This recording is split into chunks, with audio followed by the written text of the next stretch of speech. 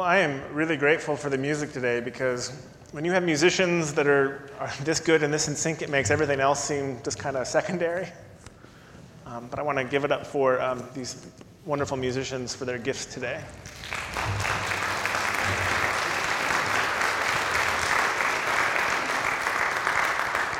We'll hear now the word of the Lord from the book of 1 Kings. Then the word of the Lord came to him, saying, "What are you doing here, Elijah?" And he answered, "I have been very zealous for the Lord, the God of hosts. For the Israelites have forsaken your covenant, thrown down your altars, and killed your prophets with the sword. I alone am left, and they are seeking my life to take it away." He said, "Go out and stand on the mountain before the Lord, for the Lord is about to pass by." Now there was a great wind, so strong that it was splitting mountains and breaking rocks in pieces before the Lord, but the Lord was not in the wind. And after the wind, an earthquake, but the Lord was not in the earthquake. And after the earthquake, a fire, but the Lord was not in the fire. And after the fire, a sound of sheer silence. When Elijah heard it, he wrapped his face in his mantle and went out and stood at the entrance of the cave. Then there came a voice to him that said, "What are you doing here, Elijah?" Well, I don't often recycle verses. I think I preached on this like 2 months ago. But as we've been in this discernment process, I've been working with the New Beginnings Committee and the board and the executive committee to talk about a plan for the coming year, which is what we're talking about today. But I am not going to do the nuts and bolts. It's just not helpful if I do the nuts and bolts. It'll get confusing. I'm going to talk a little bit about the call from God for us as a church. And when I'm done, Dick Ellsworth is going to get up and do the nuts and bolts. You can blame whichever one of us you want. And then we will allow a time for questions if people have questions, and we will be open and transparent about this system. I will tell you up front, we're not selling the building. We're not moving. This is not like the earth is not going to move from underneath you during this time. This is just a decision that we have been trying to make about how God is calling us forward and how to be most faithful to God. And I wanted to begin by talking about a moment in my life in which I experienced that call of God that disrupts what you're doing. Nadia Bolz-Weber, the Lutheran pastor, has this story about earlier in her life she had problems with addiction and with just a sinful life, and that she said one day God reached down and picked her up and said, "You don't go here anymore, you go over here," and just altered the course of her life with kind of the snap of a finger. And I don't have a story quite as dramatic, but I'll tell you that probably 3 or 4 years ago, I was having a time in ministry where I was really struggling with being a pastor. When you go to seminary and they teach you to be a pastor, they give you all of these best practices, and you do A, B, and C, and here's the box that you fit into. And so your first 4 or 5 years of ministry, you try to fit into the box. And the box, it turns out, is not Andrew-shaped. It's not anybody-shaped. It's just a box. And so I was struggling with, well, I don't fit into the box they gave me. Maybe ministry isn't for me. Maybe it's not the thing that God has called me to, and I've been mistaken. And I was on a retreat for young clergy. They have these retreats for young clergy because young clergy burn out at a very large rate for this exact reason. And at the retreat, we had a day of silence. There was always a day of silence, Wednesday 7 a.m. to Thursday 7 a.m. They did a worship service to enter us into silence, and they read this passage from 1 Kings. And these words just reverberated in my head. What are you doing here? What are you doing here? And it was a call for me that spoke to this rut I felt myself in. God didn't call me to fit in the box. God doesn't like boxes. God does everything God can do to break boxes into pieces. And so I had to sit with this question God was asking, what are you doing here? I didn't call you to be like everybody else. I didn't call you to do ministry in the same way. And I think we live in an era of best practices. I get this email, there's this pastor up in Canada who has helped a bunch of churches grow really large and has all these strategies. And almost every day he has another list. 7 things you should do to make coffee hour better. 11 things you should do to make the website the way it should be. 3 things you should do on Monday morning before staff. I mean, it's every day it's a list. There's a list of things that you're supposed to do. And I think we live in this world where there is a list for us. It was true for me as a minister. I stressed out when I moved to Portland because I was told, I kid you not, that you should have at least 10 friends that aren't related to your church. Which young people know, that's impossible. Does anybody have 10 friends? Is that a thing that can be done? And as an introvert, I was really stressed about this. These are the kinds of things. We have these best practices, which are really well-meaning, and some of them are really valuable. But we run the risk of saying, this is what you have to be. And so for church, we have the same thing. If I were to ask church members what goes into making a healthy church, we have a list. You could probably name the things. It has a choir, and it has a youth group, and it probably has graded Sunday school on Sundays, and it has kids just pouring out of every nook and cranny in the building.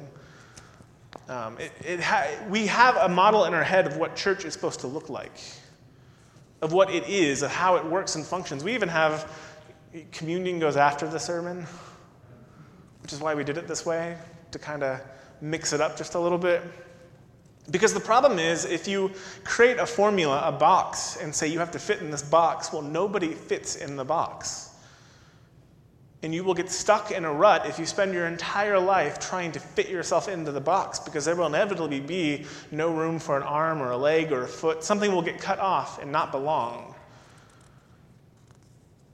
There is no 11-step plan for church. And so I imagine in the scripture today that Elijah has gotten himself in a rut. That he has fled Israel and he is in this cave and he is waiting on the word of the Lord and he hears God in the silence. And I love the beginning of this passage because God starts by saying, "What are you doing here, Elijah?" And Elijah goes, "Oh, I've been very zealous for the Lord. I've wanted to help fix Israel." And God didn't ask if you were zealous. God didn't ask if you were supposed to be a prophet. God asked, what are you doing? What are you doing? What is your mission, your call? Zealousness is great. Faithfulness is great. What are you doing with it? And this, I think, is kind of a really common thing in Scripture. I think back to Moses, and God appears to Moses in a burning bush and says, "I'm going to send you to Pharaoh." And what's the first thing Moses says? "I'm not good at speaking. You don't want to send me because I'm not a good public speaker." And I imagine God saying, "Well, I didn't ask if you were a good public speaker. That's not what I asked you. It's almost, I'm sending you, and I will make a way." You get into the prophets, and Jeremiah and Isaiah have these, at the beginning of their books, have these conversations with God. Jeremiah says, "I'm a boy, you can't send me." Isaiah says, "I don't have a good tongue, but you can't send me." And I imagine God saying, "I didn't ask if you were old enough. I said I'm going to send you." And I think about the Apostle Paul, who is not the person you would send to teach love and mercy to the Gentiles. He spends his early life going around murdering Christians. He's not the person who is right for this job. But God doesn't ask whether or not Paul is the perfect vessel for the gospel. He doesn't make sure that Paul checks off all the boxes and fits the profile of messenger or apostle. God just knocks him off his donkey and asks, "Why are you persecuting me?" Which I really kind of think is another way of saying, what are you doing here? Is this how you're spending your life following the scripture? Persecuting people? What are you doing here? I think this is how God calls people to new ministry. By disrupting what they're doing. By taking whatever they have going on and saying, "No, you're not doing that anymore. I'm going to pick you up off your path and put you on a new one." And so if we are honest as church, we are in a rut.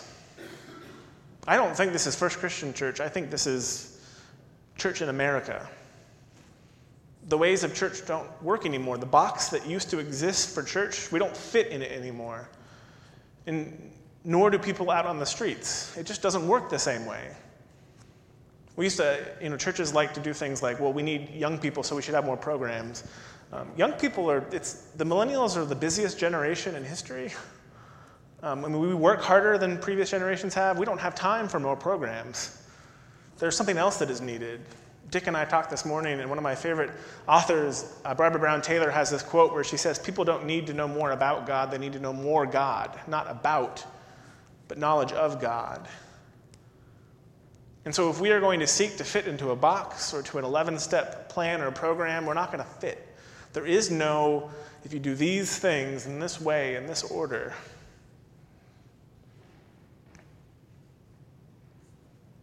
And so we look at Scripture and we see how God speaks to people, how God calls them off of their paths, calls Moses off of his path to the bush, the ways in which he calls Elijah and says, go sleep in this cave tonight, the way in which he calls the prophets, or the way in which he sends Paul into Arabia for 3 years before he ever preaches the gospel.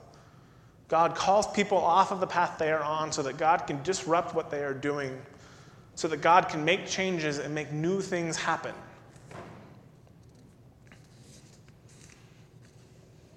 And so this is what we are going to propose as a church. This is what New Beginnings has led to. This is what discernment has led to. A year of stopping, of pausing, of taking some time to stop fitting in our box, to stop doing the checklist of things that we've been doing, and to take a year to go out and listen to God.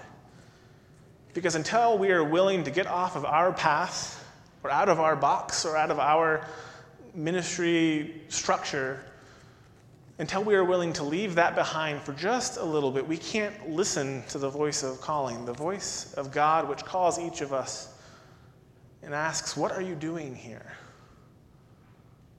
We can respond, we're being faithful, we're zealous, we are ready to follow God. And God will say, I didn't ask all those things. I asked, what are you doing here? What steps are you taking to listen and to discern and to hear God? So this year we are inviting this church into this period of discernment and of listening, where each one of us individually will be invited to listen, and collectively we'll be gathering in small groups to listen, to see if we can hear God's voice, to allow ourselves to wander off the path a little bit, to hear God ask us, what are you doing here? And so I'm going to invite Dick forward to tell us a little bit more about what we're proposing that we do here. It's always fun when what we are inviting you to do is not to do more, to do less. But it is indeed a plan.